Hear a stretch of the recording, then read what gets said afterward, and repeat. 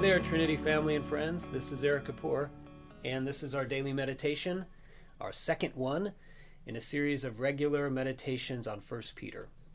We are doing this to provide encouragement and hope in this time of pandemic and all the various trials it has brought into our world and into our lives. This letter, written by the Apostle Peter, is an amazing resource for this time because from start to finish, it's a letter all about finding hope in various trials and in all kinds of suffering. Today, I'll offer a short meditation on 1 Peter 1, 1 and 2. Now let me read those to start. Peter, an apostle of Jesus Christ, to those chosen, living as exiles dispersed abroad in Pontus, Galatia, Cappadocia, Asia, and Bithynia, chosen according to the foreknowledge of God the Father, through the sanctifying work of the Spirit, to be obedient and to be sprinkled with the blood of Jesus Christ. May grace and peace be multiplied to you. With everything happening in our world during this time of pandemic and lockdown, one of the main questions I believe is surfacing in our hearts is the question of identity. It's definitely surfacing for me. The question of who am I? With my life upended, with my job affected or cut back or lost, with many of my connections severed, at least physical connections, with so much I look to define myself that is lost or changed. Who am I? I think a lot of us are asking that question. And Peter begins his letter by offering hope to those who are struggling like this. Whenever you begin an email or a letter, you identify who you're writing to, right? You say, Dear Eric, or you use a title, Dear Pastor, to my wife, to whom it may concern, or whatever. And that's how New Testament letters usually begin. And that's how Peter begins this letter. He says, here's who I'm writing to those chosen, according to the foreknowledge of God the Father.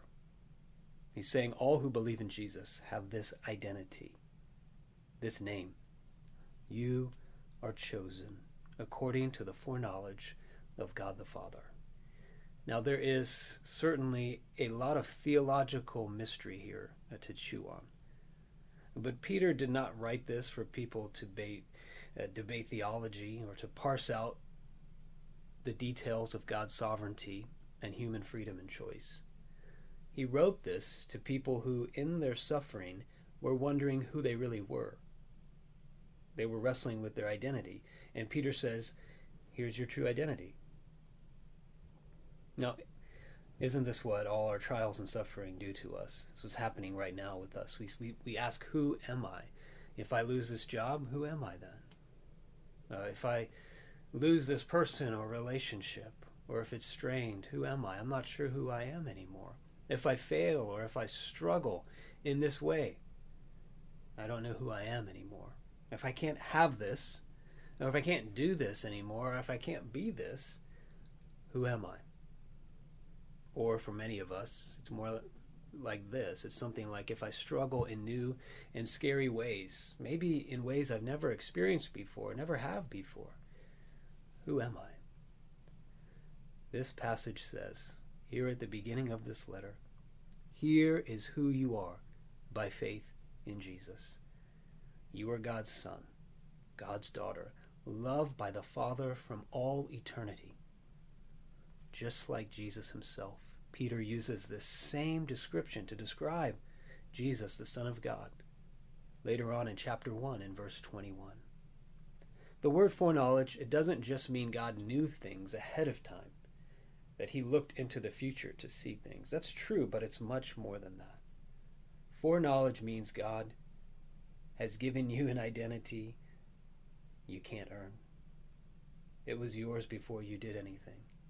Foreknowledge means God has given you an identity you can't lose, so nothing can take it from you. Foreknowledge means God knew and loved you even before you were born. Before you did anything or didn't do anything, God loved you. And as I think about this, this has everything to do with the question, who am I? And this has everything to do with how we might hold on to hope when we're struggling with a loss of our identity. Think about this. Isn't it true that the more you live, the more that you are able to look back at things your parents did, things that at the time you felt were so terrible, just so wrong, the worst. And now from your vantage point, you say, now I see they were doing it out of love. I didn't always get it right, but it was because they love me that they did those things. Now, how much more from the vantage point of the eternal wisdom and purpose and plan of God in all that we are facing now should we be able to say, based on our identity as loved by the Father, to say maybe a part of what God is doing right now in all of this is teaching me who I really am. God is teaching me in ways that are hard, that can feel like the worst, that I would never probably choose for myself. He's teaching me that I am not what I do. I'm not my performance. I am not how much I do. I am not my productivity. I am not how well I do or don't do things. I am not my perfectionism. None of these things define me. No, I am his beloved child, in whom he is well pleased in Christ. Though hard, this can give us great hope, because in order to discover our true identity, who we really are, our true selves, we first must lose our false identities. And friends, that always hurts. And that almost always happens through suffering and trial. You know, a lot of us are dealing with the question deep down, how could God love me right now? How could God love us and let all this happen?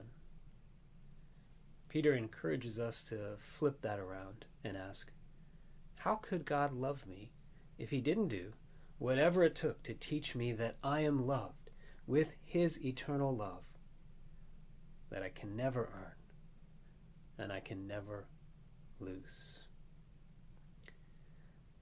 Friends, hold on to that hope that you have been chosen according to the foreknowledge of God the Father.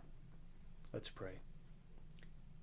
Heavenly Father, as we confront this question of identity in new ways, in these days of trial and difficulty, I pray you would comfort us when it hurts, when we are confused, when the things that we are shedding, the things that are being stripped from us, when those things are being taken away.